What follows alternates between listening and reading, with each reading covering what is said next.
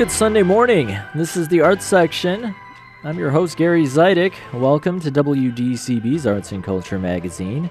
Every week we spotlight creative people, events, and ideas in the Chicago area arts community, while also fostering broader discussions on music, film, theater, and other creative endeavors. Support for the Arts Section comes from the League of Chicago Theaters.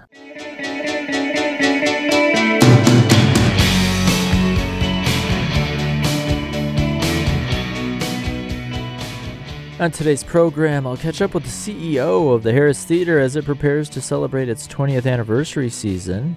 The Dueling Critics, Kerry, Reid, and Jonathan Abarbanel will join me to talk about Griffin Theatre's latest production. Later in the show, local film writer Janet Arvia will join me to chat about the Academy Awards. The 95th Oscars ceremony is set for tonight. And WDCB's Leslie Keros has an interesting story about a local jazz musician's mission to draw attention to the work of songwriter Irene Higgenbotham. That's all coming up. First, I did want to say a special thank you to all the listeners who made a donation last week during our spring pledge drive. Everyone who called in or went online during the Arts Section last Sunday made a really big difference, and I can't say thank you enough. Your support is much appreciated.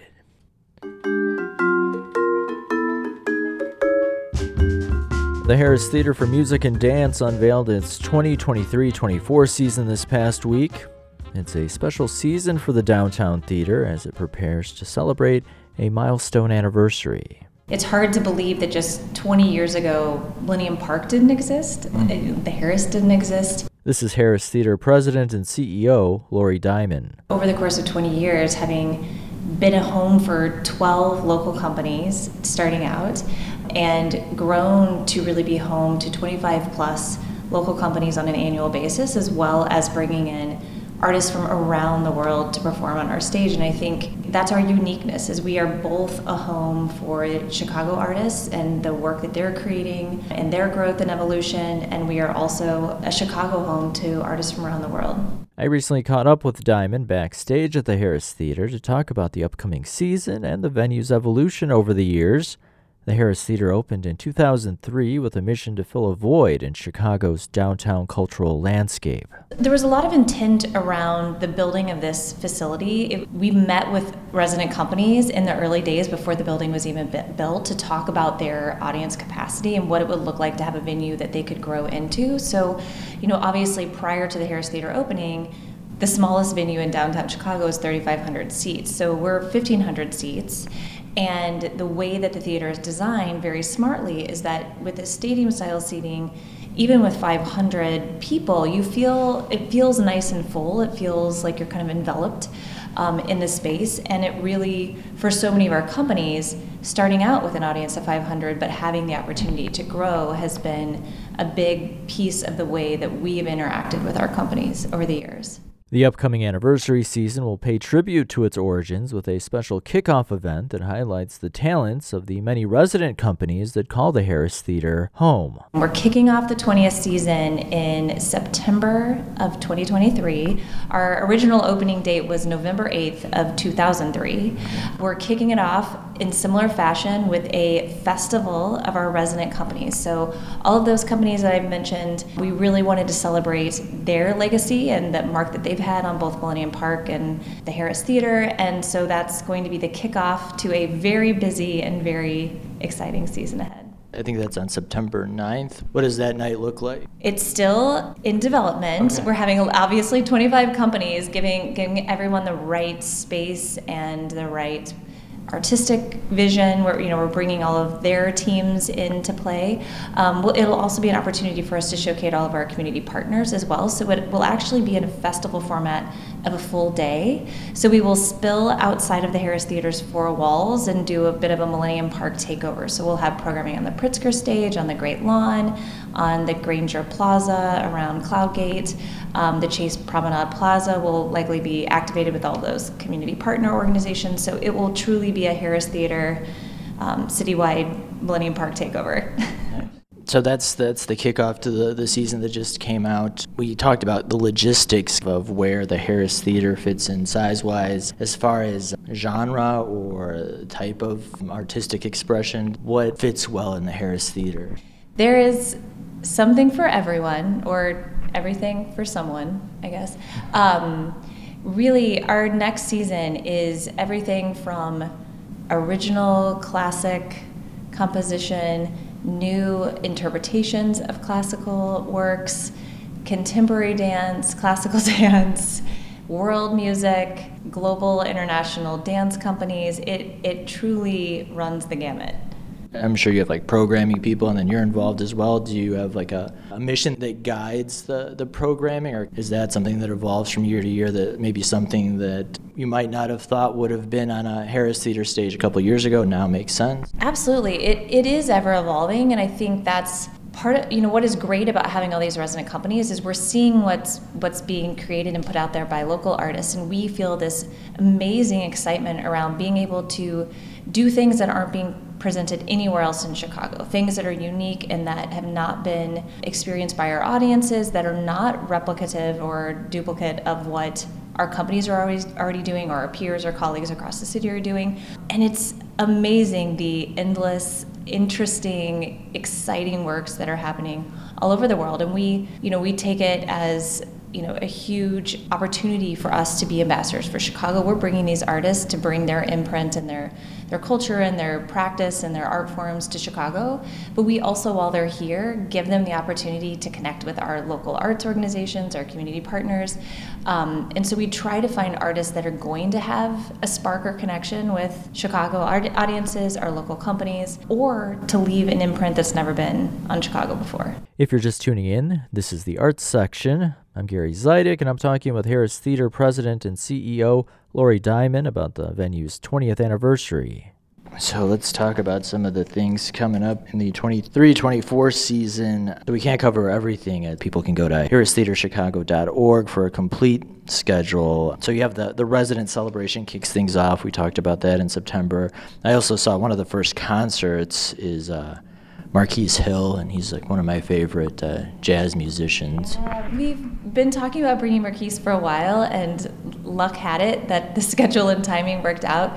We're super stoked to have him on our Harris Theatre stage. It's his first time being presented on the Harris Theatre stage, and such an awesome way to kick off our Mix at 6 series. And the Mix at 6, from what I understand, that's aimed at like maybe a younger audience? Yeah, our Mix at 6 is really about having a fun hour-long concert experience, usually post-work. It's from 6 to 7. You come, you grab a cocktail, mingle in the lobby, see an hour-long concert, and then the artists always come out after. So it's a really fun kind of meet and greet experience and way to celebrate the artist after the concert as well.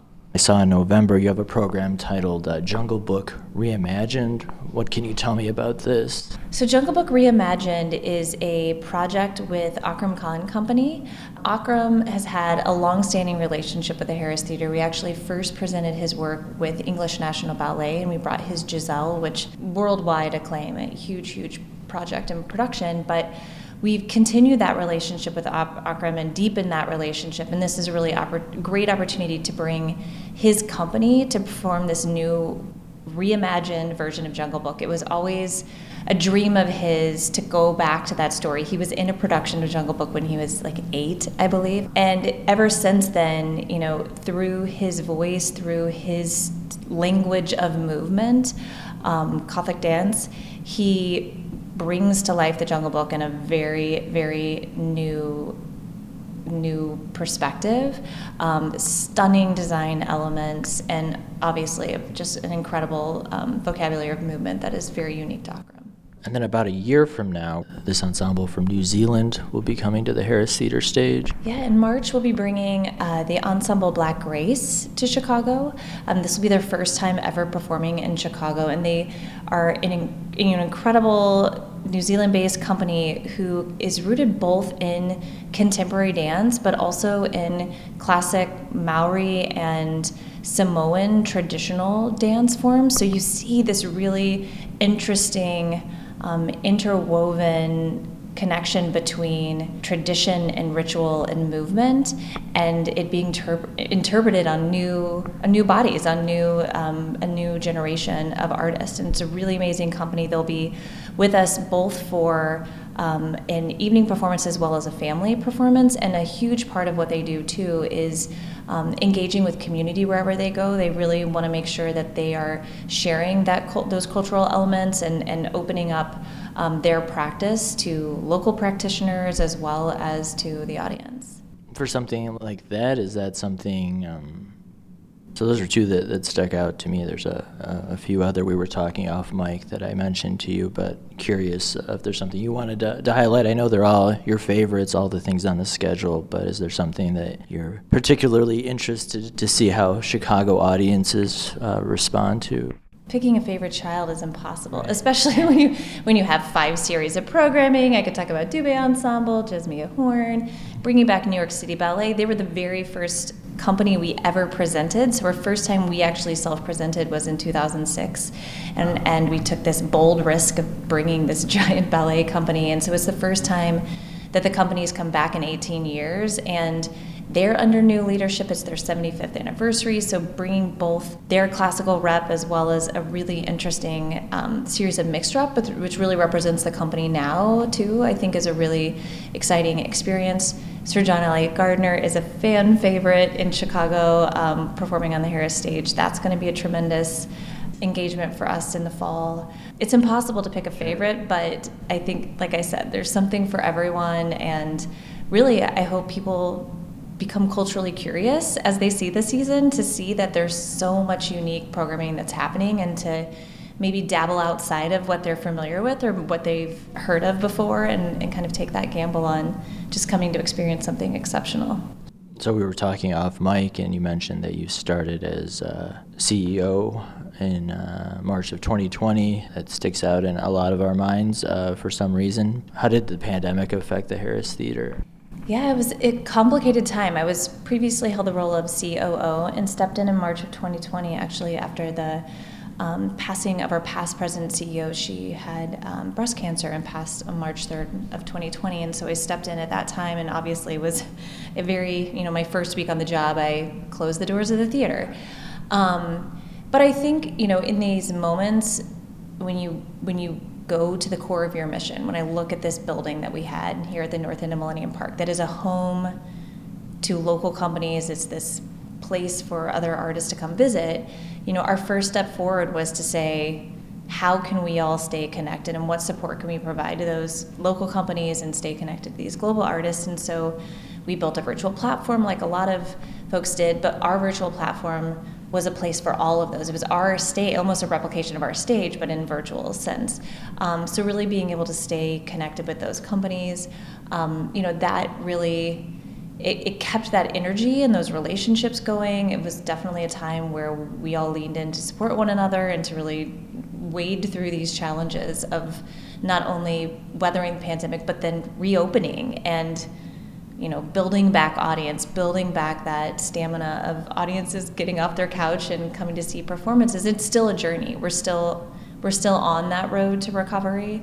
But it's, I couldn't be any more grateful to have a network of colleagues like I have in our resident companies, to be navigating this with. You're currently then in your 2022-23 season. How has this season gone as this year feels, the past 12 months feel a little closer to normal? Yeah, they definitely feel closer to normal. The energy with which audiences are coming back. There's some programming, it still surprises us that, certain nights of the week are a bit challenging. Fridays, I think across the board, we're hearing that have been challenging for folks. But the overall consensus has been people are excited to be back. They're excited about the work that's coming out of the Harris Theatre, both our work and the work of our companies. And it's, I feel incredibly optimistic about the future, because I do think there's such a strength in the work that we're doing and the strength in the artistic community in Chicago. And we just need to get everybody to keep coming to see things, come experience things, and explore the arts. That was Lori Diamond. She's the president and CEO of the Harris Theatre for Music and Dance. You can check out the upcoming season for yourself at harristheatrechicago.org. What is he doing? This is Jasmia Horn. She's one of the artists that will be performing at the Harris Theatre next season. And a quick reminder, if you listen to the arts section every Sunday on WDCB, thank you. But also check out the program's website over at theartsection.org. There you can find past episodes and individual features available to listen to on demand anytime you want, plus pictures and links that go along with all the stories you hear on the show. Check out theartsection.org. And if you have a question, comment, or suggestion about the show, you can reach me at gzidek@wdcb.org or find me on Instagram or Twitter with the handle @OnAirGary. But still lots more to come on the show today. The Dueling Critics will be with me here in a minute with a new review. And then later in the show, I'll be talking about the Oscars. The 95th Academy Awards ceremony is tonight. Any thoughts on who's going to win Best Picture? It looks like Everything Everywhere All at Once is a pretty strong favorite to bring home that top prize. But you never know. There could be an upset. Hopefully no slaps this year, but maybe some upsets. Local arts and culture writer Janet Arvia will join me later in the hour to talk all things Oscars. Thanks for being with me this Sunday morning.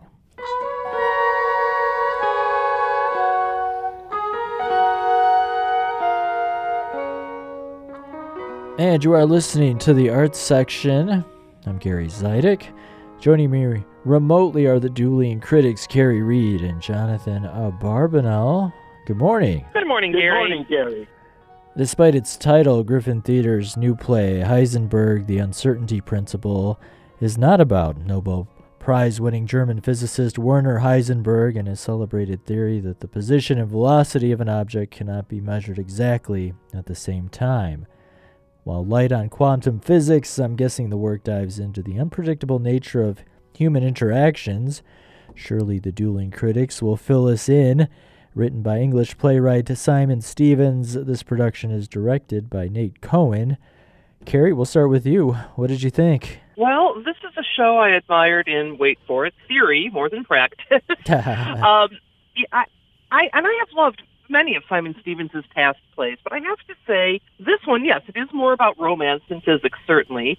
The story certainly references directly and reflects Heisenberg's principle, which, as you said, is that we cannot know both the position and speed of a particle, such as a photon or electron, with perfect accuracy. And the more we try to nail down the position, the less we know about its speed. I think in human relationship terms, Stevens' play is suggesting that the closer two people get to each other, perhaps the less they can understand. But still they try. In the play Heisenberg, we meet 40-something American Georgie, who is a talkative, seeming free spirit, and Alex, a 70-something butcher. They meet in a park in London, which is the city where they both live. Alex is British, and as I mentioned, Georgie's American. In the first scene, apparently right before the play begins, Georgie has impulsively walked up behind Alex, kissed him on the neck, and when the play begins, she's explaining how he looked like her dead husband from the back. But as with a lot of things with Georgie, we find out that's not exactly true. And from there, we're off to the races with what, although I think there are some really lovely moments, ultimately to me felt like a fairly uninvolving opposites attract kind of romance. I really, really, really wanted to connect with these characters more than I did, but I found myself feeling restless and not quite sure what I was supposed to be making of this of the relationship as it unfolds. I'm very curious to hear what you have to think about it, Jonathan, because we were at the same show, but I was just kind of not able to fully lock in as I would have liked, I think.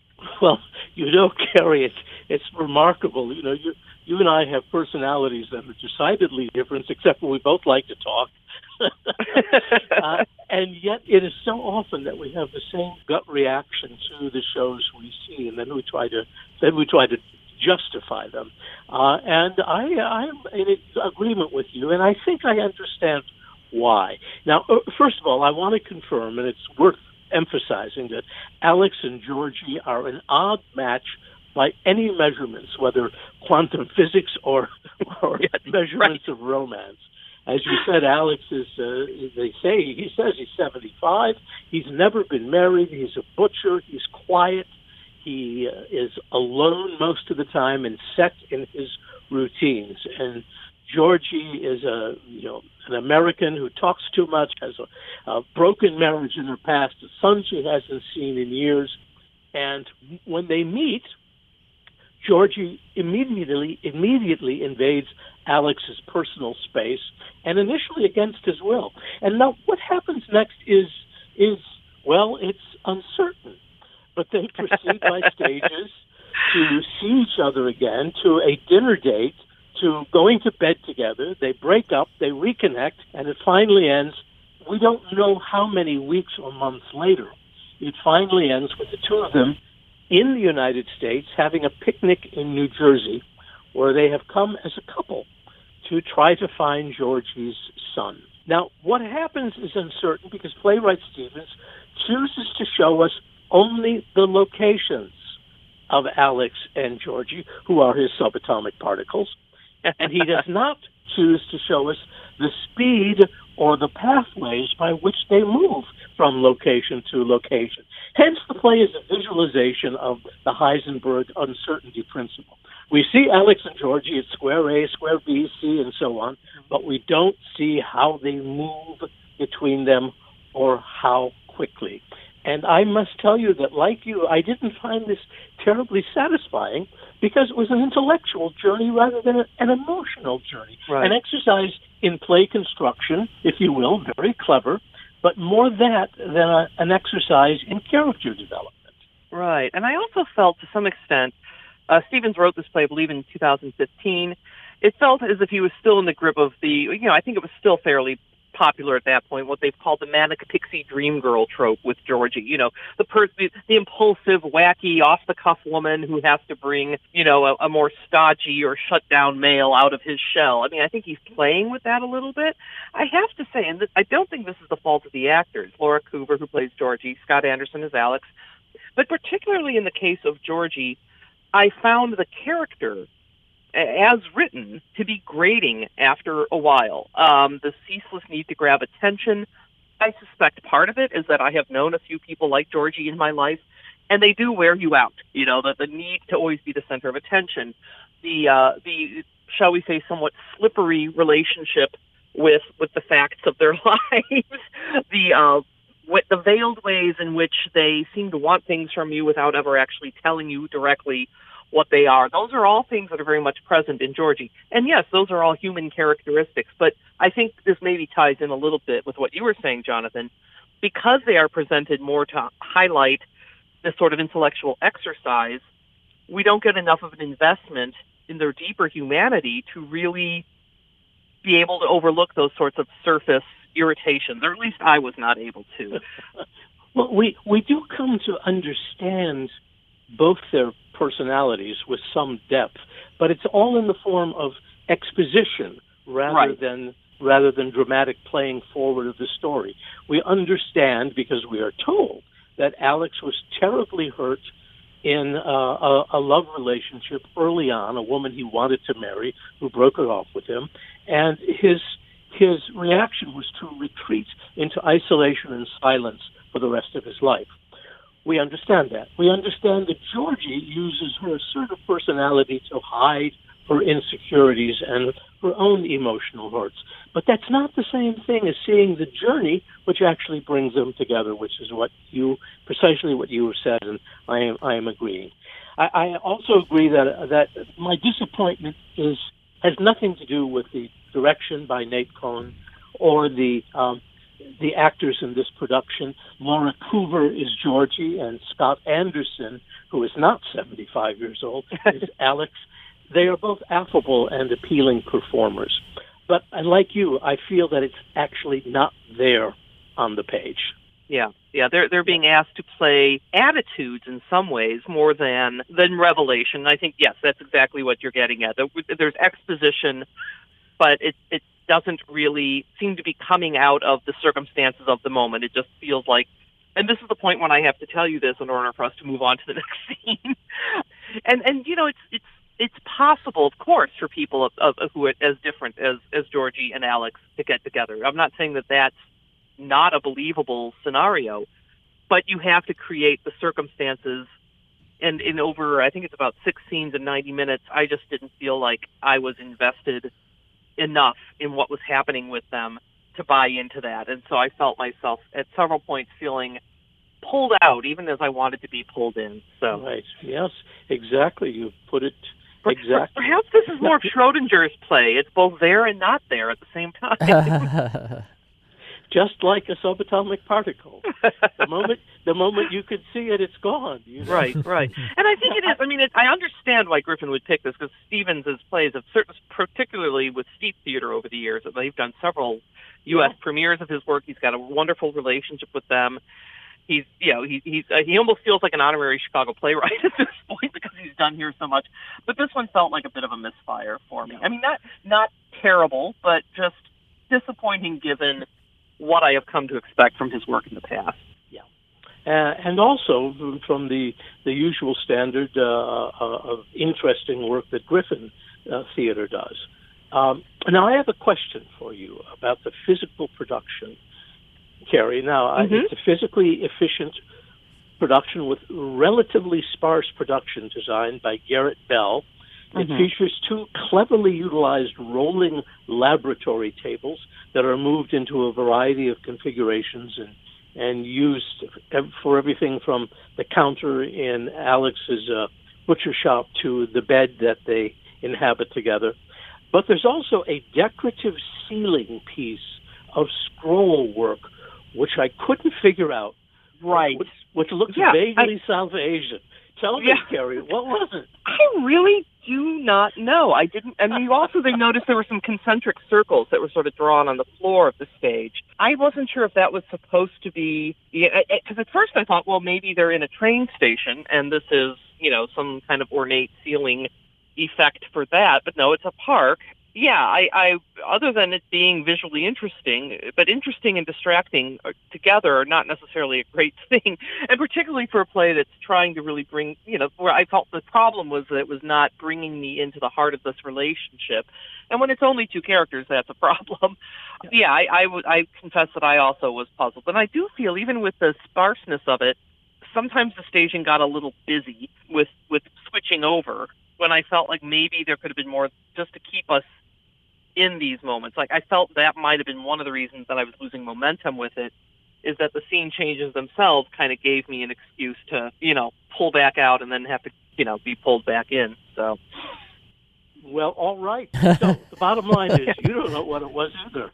No, I don't know what it was either. It was lovely. It was, it was lovely. It was a lovely piece of work, but I'm not clear from what happened in the play what it was supposed to, Maybe the scroll work, which looked, kind of like elaborate Hindu or even Arabic calligraphy, and maybe the circles on the floors were supposed to be representation of the random movement of subatomic particles. I guess we'd have to ask the designer.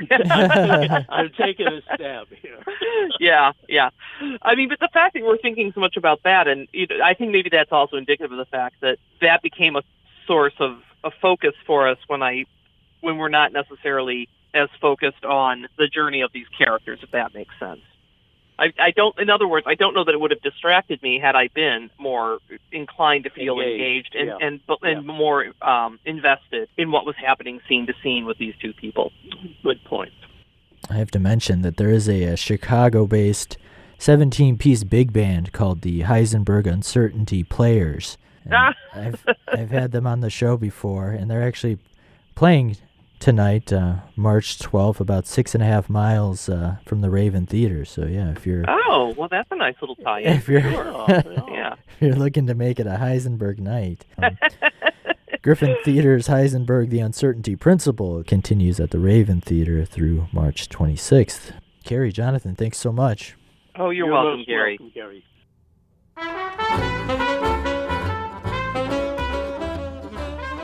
I'm Gary Zidek. You're tuned into the arts section.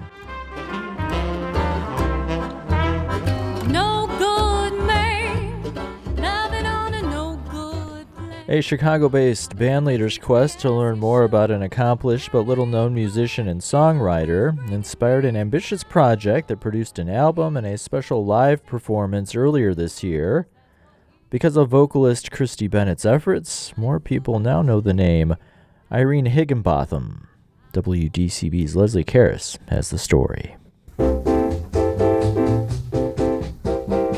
When she presented her tribute to composer Irene Higgenbotham at a jazz club earlier this year, vocalist Christy Bennett let her band perform an extended instrumental while typewritten cards showing song titles scrolled one by one on a screen above her. Christy had instructed her band to take as many choruses as they liked, for the tunes flashing across the screen represented the cache of songs that Bennett had found at the Library of Congress, and they would take a while to get through. When I went there, not everything is digitized yet. Not even the card catalog is completely digitized. So what you can see online is just a little taste of what actually exists there. So I put in the slip to see anything that they had by Irene Higgenbotham, and was delighted when they came out with like a folder about an inch thick of just sheet music by her. That visit to Washington, D.C. was the centerpiece of a years-long project on the life and music of Higgenbotham by Christy Bennett, culminating in Bennett's recording released last fall entitled Good Morning Heartache, the music of Irene Higgenbotham. No good man, loving on a no good plane. Never treats me as he should. That ain't good. He's always bringing me down. She was most active during the 40s. She worked with a lot of huge name artists. Her uncle was J.C. Higginbotham, world famous trombonist, and she had great connections and was really, really talented, and even got her songs in the hands of artists like Billie Holiday while she was alive, and yet nobody knows her name today. Bennett's deep dive into Higginbotham's work began with a quest for music for her band, Fumet, to play during their weekly gigs at Rogers Park Social. The unexpected twists and turns of Higginbotham's tunes made them stand out. Her music won the band's admiration and fueled Bennett's curiosity to learn more about the artist and her work.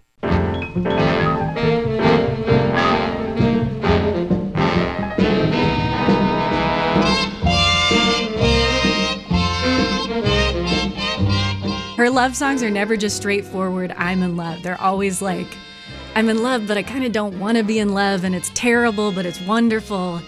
From what I've gathered, love was not an easy thing for her in life. It's mad, mad, mad. Love is the craziest thing I ever knew.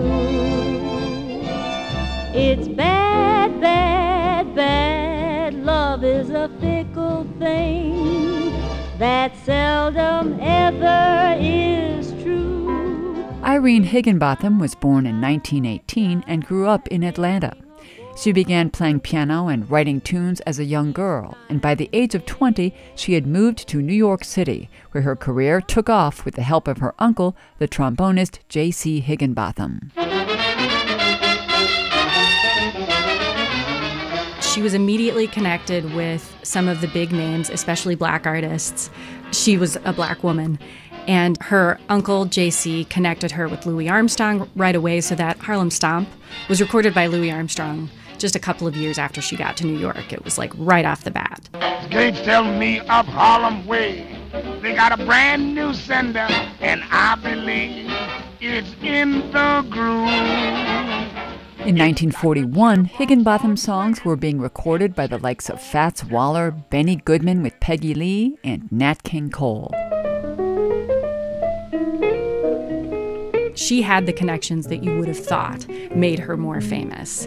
This will make you laugh. I stake my dreams on you. And she ended up meeting a lot of huge names in the business. Milt Gabler ended up connecting her with Billie Holiday.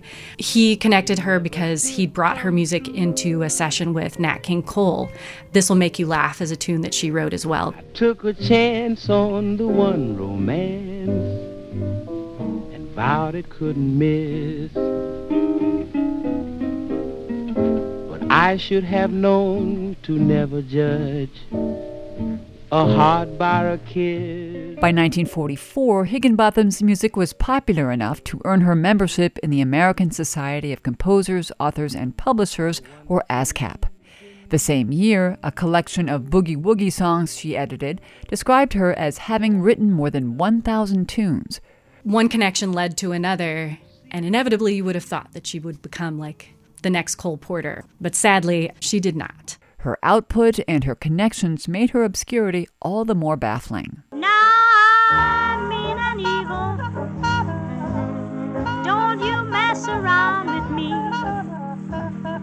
I think she's a great example of the barriers that existed for women and for Black women in particular. The fact that no one except for the Black papers wrote about what she did. And she was very well versed. Her father wrote for the Atlanta Daily World in Atlanta. So she knew how to get her music into different publications, but all these barriers still existed. And until you have that kind of notoriety, it's hard to get any farther. The year 1946 would represent the apex of Higginbotham's career. In January, Billie Holiday would record Higginbotham's signature tune. Good morning, honey, you old gloomy sight. Good morning, honey, thought we said goodbye last night. It wasn't an immediate success for Billie Holiday, but the tune's haunting quality would attract singers for decades to come, and it would figure prominently in the biopic Lady Sings the Blues starring Diana Ross. It's long been regarded as a love song with lyrics written by Irvin Drake. But Christy Bennett has raised questions about both of those assumptions after speaking at length with Irene's relatives about her personal and professional life. Irene really struggled with alcohol, and particularly in the years that followed this tune's release. And her cousin, Joe Orange, who is a great trombonist in his own right, has speculated that this was actually about her struggle with alcohol rather than a love story. Stop haunting me now. Can't shake you no how. Just leave me alone. I've got those Monday blues straight through Sunday blues. Irvin Drake is listed as the lyricist and has been interviewed many times and taken credit completely for the lyrics. I don't feel like it matches his other lyrics as well as it matches Irene's other lyrics. It very much sounds like her perspective on things. I'm sure he was involved in one way or another. There's also a producer that's listed as having something to do with writing the song, and he had nothing to do with writing the song. In the latter part of the 1940s, Higginbotham songs were recorded by Duke Ellington, Woody Herman, and Dinah Washington. By the 1950s, however, Higginbotham's most prolific songwriting years were behind her. She pursued other work, but continued to compose tunes for the remainder of her life. Higginbotham died at the age of 70 in 1988. For her own Higginbotham project with Fumet, Christy Bennett chose a mix of songs recorded by well-known and lesser-known artists and included some that had never been recorded at all. One of those was a tune that Bennett discovered while researching the archive at Brigham Young University, and she decided to record it with her band Fumet. It must be you that's got me sighing. I feel so blue away from you. It must be you, no use denying. I always find you're on my mind. Can't sleep a wink, can't even walk straight, can't even talk straight, 'cause I can't think. It must be you that's got me crying. You know it's true, it must be you. Another previously unrecorded gem is one that Bennett found during her research at the Library of Congress, and she decided to include this one on her new CD as well. That weatherman of mine keeps changing all the time. He'll change from hot to cold. Could he be getting old? Oh no. His youthful charms makes love fair and warm, but the next day skies begin to gray. That weatherman. Christy Bennett says she is continuing her research into songwriters whose work she believes should be better known, including that of the Chicago composer Bernice Petcare. So she wrote Close Your Eyes and Lullaby of the Leaves, but she also wrote just a ton of music. So I plan to travel back to the Library of Congress to see what they've got of hers, and then University of North Texas has some of her music as well. So a similar sort of project, getting her music out there and hopefully getting more musicians playing it. For the arts section, I'm Leslie Keros. To think that fate could ever bring that sadistic thing called love. Yet there's Thanks to Leslie for that piece. You can find more information about Christy Bennett's work over at fumejazz.com. That's FUMEE jazz.com.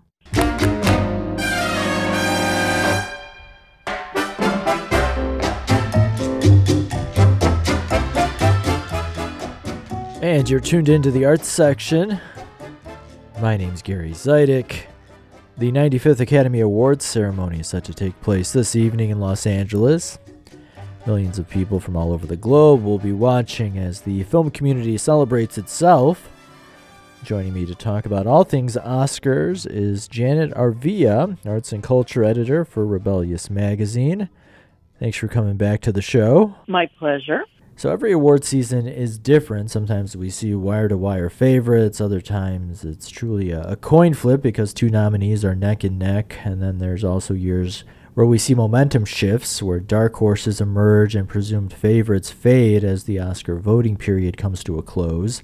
This year probably fits into that latter category when it comes to the Best Picture race. If you would have asked me in November who the favorite for Best Picture was, I probably would have said The Fabelmans, not because it was my favorite film, but because it seemed to check a lot of boxes. Steven Spielberg's film seemed tailor-made for awards season, but that narrative has gradually changed, and a film that critics loved, but didn't seem like a serious contender for Best Picture for a good part of the year, is now what I would consider a pretty heavy favorite, and I'm talking about Everything Everywhere All at Once. Janet, what are your thoughts on the Best Picture race? Best Picture, I think, is pretty much a done deal with Everything Everywhere All at Once. Did you get that sense, though, too? I mean, that came out almost a year ago. It came out in April. Critics loved it, but I don't know that I thought it was going to be a Best Picture winner until maybe the past couple of months. Yeah, it's had a late surge, and actually, if the Oscars were held in February, I think the Best Actress would be different, too. Yeah, I don't want to get ahead of ourselves, but it's definitely peaking at the right time. There's momentum when it comes to awards season, and the New York Times actually just published a really great article about Oscar campaigning and all the money that goes into it. I did want to say, right now, if there was going to be kind of a secondary choice, if Everything Everywhere All at Once didn't win, it almost feels like All Quiet on the Western Front would be the next alternative, because that did so well at the BAFTA Awards. I agree. And I will say the longest odds of all the Best Picture nominees belongs to the indie film Triangle of Sadness. I'm really happy the film got nominated, because I think it's extremely clever, and I hope more people check it out. Let's slide into the acting categories. It feels like Ke Huy Quan from Everything Everywhere All at Once is a lock for Best Supporting Actor. Would you agree? I think so, yeah. Great. He's all but swept. I mean, except for the BAFTAs, yeah. Best Supporting Actress is harder to predict. Angela Bassett, Jamie Lee Curtis, and Kerry Condon all seem like viable choices. Yeah, this one is a difficult category for sure. Well, I think if Michelle Williams had gone into this category for The Fabelmans, it would have been one of the easiest categories to predict. She would have swept the entire season, but she went into lead instead. Right. Yeah, those are decisions that are made months ago. Okay, so we got a toss-up in Best Supporting Actress, and then in the lead categories, it feels like Michelle Yeoh is a pretty strong favorite for Best Actress, though Cate Blanchett remains a serious contender, and you reference this category, so if the Oscars were a month ago, who do you feel would have won? Cate Blanchett would have won. Okay. And she still may win, but it seems like the tide has turned in Michelle Yeoh's favor. What did you think of Tar? I liked a lot of it. I think it needed a little bit of editing. Oh yeah, long. yeah, it did run long for sure. Yeah, and it didn't help that the first 25 minutes were like very slow before it really found its pace. And it's kind of like Hadfield was almost sort of daring audiences to stay with him. I mean, it began with end credits, so I was like, okay, what's this all about? Right. But the screenplay is very good. I like how it touched on identity politics and cancel culture. I think that gives it an edge that a lot of the other screenplays don't have, or movies. I'm not a classical music fan by any stretch, but I cover classical music on the show. I cover all arts and culture, so I was getting into some of the early parts, but I said to my wife, a lot of people might be getting lost because it was like those early parts were kind of deeply entrenched in the classical music world, and if that's not something you're interested in, yeah, I could see you tuning out pretty early. Right, after it started with the end credits, and that was like 5 minutes of credits, I swear. And then it was like a 10-minute real-time interview about classical music. And I thought, oh, this is going to alienate a lot of people, before you get to the good stuff in the film. Well, since we teased it up so much, let's listen to a clip. This is Cate Blanchett in Tar. Time is the thing. Time is the essential piece of interpretation. You cannot start without me. See, I start the clock. My left hand, it shapes, but my right hand, the second hand, marks time and moves it forward. However, unlike a clock, sometimes my second hand stops, which means that time stops. Now, the illusion is that, like you, I'm responding to the orchestra in real time, making the decision about the right moment to restart the thing or reset it or throw time out the window altogether. The reality is that right from the very beginning, I know precisely what time it is and the exact moment that you and I will arrive at our destination together. If you're just tuning in, you're listening to the Arts Section. I'm Gary Zidek. I'm talking with Janet Arvia, Arts and Culture Editor for Rebellious Magazine. We're chatting about the Oscars, which are tonight. And if we move over to the Best Actor category, it's also what I feel is a two-person race. Elvis versus The Whale. Austin Butler and Brendan Fraser seem to be neck and neck. Well, I keep wishing we would have a repeat from 2003, and that's when Jack Nicholson was in About Schmidt and Daniel Day-Lewis was in Gangs of New York. And the entire award season, they kept splitting the awards, just similar to how Butler and Fraser are doing. And then come Oscar night, Adrian Brody won for The Pianist. Oh, okay. So I'm kind of hoping that will happen again this year, and Colin Farrell will win. Oh, okay. It's wishful thinking. Yeah, I haven't heard that theory before, but yeah, I see what you're saying. I was really impressed with probably the longest shot in the category, Paul Mescal, for his performance in Aftersun. I was really happy that he was recognized with a nomination because that was such a small movie. But if we're picking who will win Best Actor, it's a tough call. I mean, Brendan Fraser, there's kind of this comeback narrative that the press has been running with. He's been a movie star for a long time and then disappeared, and then he makes this indie film. And so voters like a good comeback story. Yeah, I think there's a couple of those comeback stories, though, this year. Yeah, for sure, with the Best Supporting Actor and then even Jamie Lee Curtis, yeah. And Angela Bassett, too. Yeah. I mean, it's not that she disappeared, but, it's just kind of like to recognize her previous work as well. That New York Times article really gets into, like, how much money and resources go into these campaigns that people at home might not even be thinking about, but they really are crafting these messages to try to win over voters. So if you hear an actor on a late-night talk show repeat the same things, it's kind of like a political candidate trying to hammer home his message. So they exactly. And I know Jamie Lee has been campaigning pretty fiercely. Well, they all campaign, and Michelle Yeoh got in a little bit of trouble for what she posted on her site, because when you campaign, you're not supposed to mention your fellow nominee. Oh, okay. And she reposted something that said Blanchett had 2 Oscars. Oh, okay. Well, this Well, this whole campaigning topic got renewed attention because one of the Best Actress nominees, Andrea Riseborough, was nominated for this really small indie flick called To Leslie.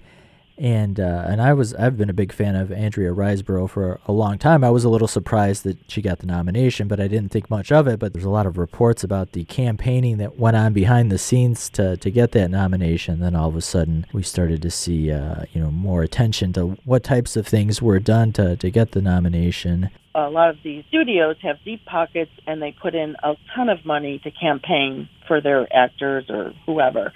And I mean, in one respect, the Andrea Riseborough nomination was refreshing because they did it not with money, but just word of mouth. The problem is that and social media, and the problem is that some of the postings mentioned other nominees, which, you're just not allowed to do. Right. It felt a little coordinated in that, you could tell there was some effort behind the scenes. It wasn't totally grassroots, but yeah, there wasn't. The movie definitely didn't have deep pockets for sure. Right. They were, they were having screenings at like celebrities' homes and things like that. But I don't think there should be anything wrong with that if you don't have the money to rent out theaters. This goes without saying, but everyone just also needs to keep in mind that it's just an awards show. Everything is subjective. There's prestige involved with the Oscars, of course, but the ceremony itself is just a long commercial for movies. It's fun to watch. Just because a movie or an actor is recognized tonight, that doesn't mean they're more worthy of something that you at home like. Right. I mean, I was actually thinking about, when it comes to the category of best film, like, well, what, the Academy has never defined what that means. What is best? I mean, we can guess what best performance means, but like best film, what is that? The most entertaining movie or the most thought-provoking? Technical achievement, right. There's so many. Right. Is it the most well-crafted film, or does it move you the most? Depending on how you define it, isn't that slick or whatever?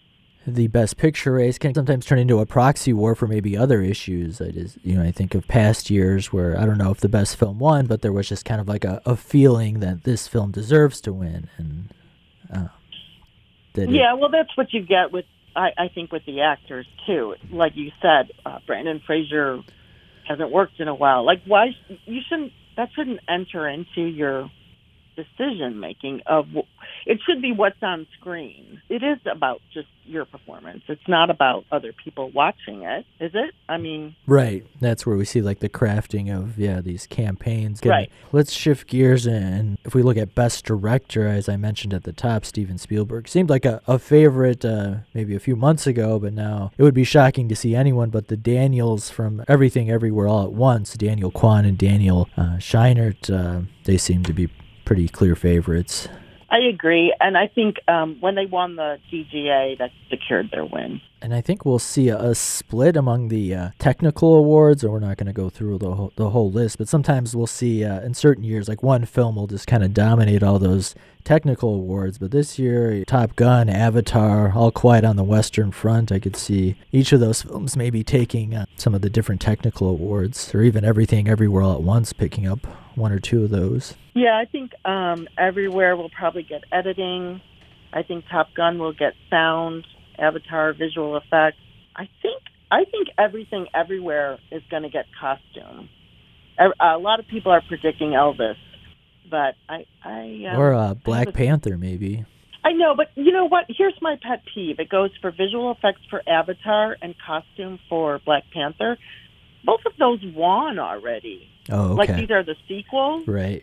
To me, it's like, I think if you win, the sequel shouldn't be eligible. Sure. Because it's just kind of like an extension of the same thing, almost. So last year's ceremony will obviously be remembered for the slap heard around the world, even though most of us didn't see it live. I thought the three hosts did a pretty good job prior to that incident. This year, the Academy has returned to a more traditional approach with Jimmy Kimmel hosting. Any expectations for the broadcast? I don't know. Last year, I did not like the ceremony last year. I thought it was really, even before the slap, I thought it had a really negative vibe about it the whole night. I thought Regina Hall was great. But the other two hosts I thought were a little divisive. Like, I just think movies should bring people together. They should leave the political jokes out. The country's already divided. Let's just, like, you know, have a nice night where no one fights. You know, just a good time for everybody.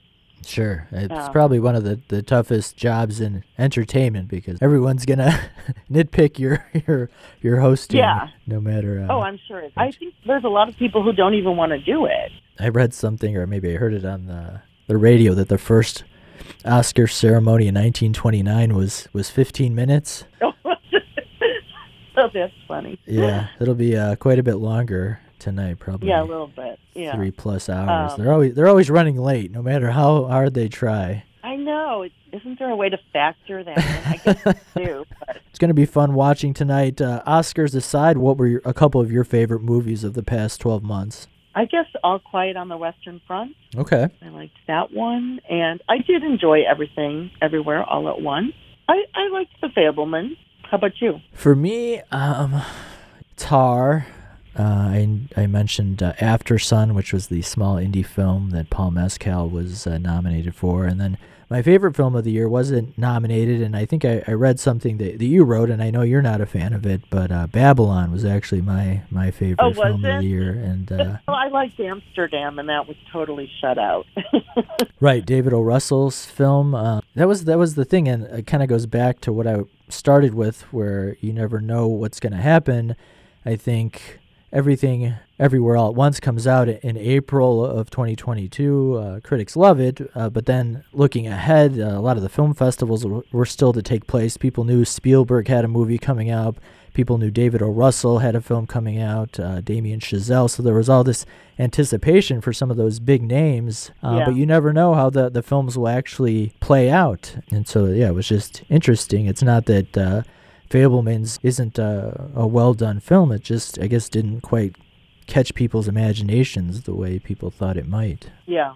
Well, it'll be fun watching tonight. Janet, thanks for making time to talk with us. You're welcome. That's Janet Arvia. She's the arts and culture editor for Rebellious Magazine. The 95th Academy Awards ceremony is tonight.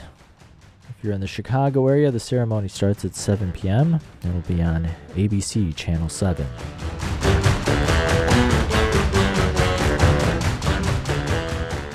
And that's going to wrap up this edition of the Arts Section. But remember, you can always find more arts and culture online by visiting the program's website over at theartssection.org. There you can find past episodes and individual features available to listen to on demand anytime you want.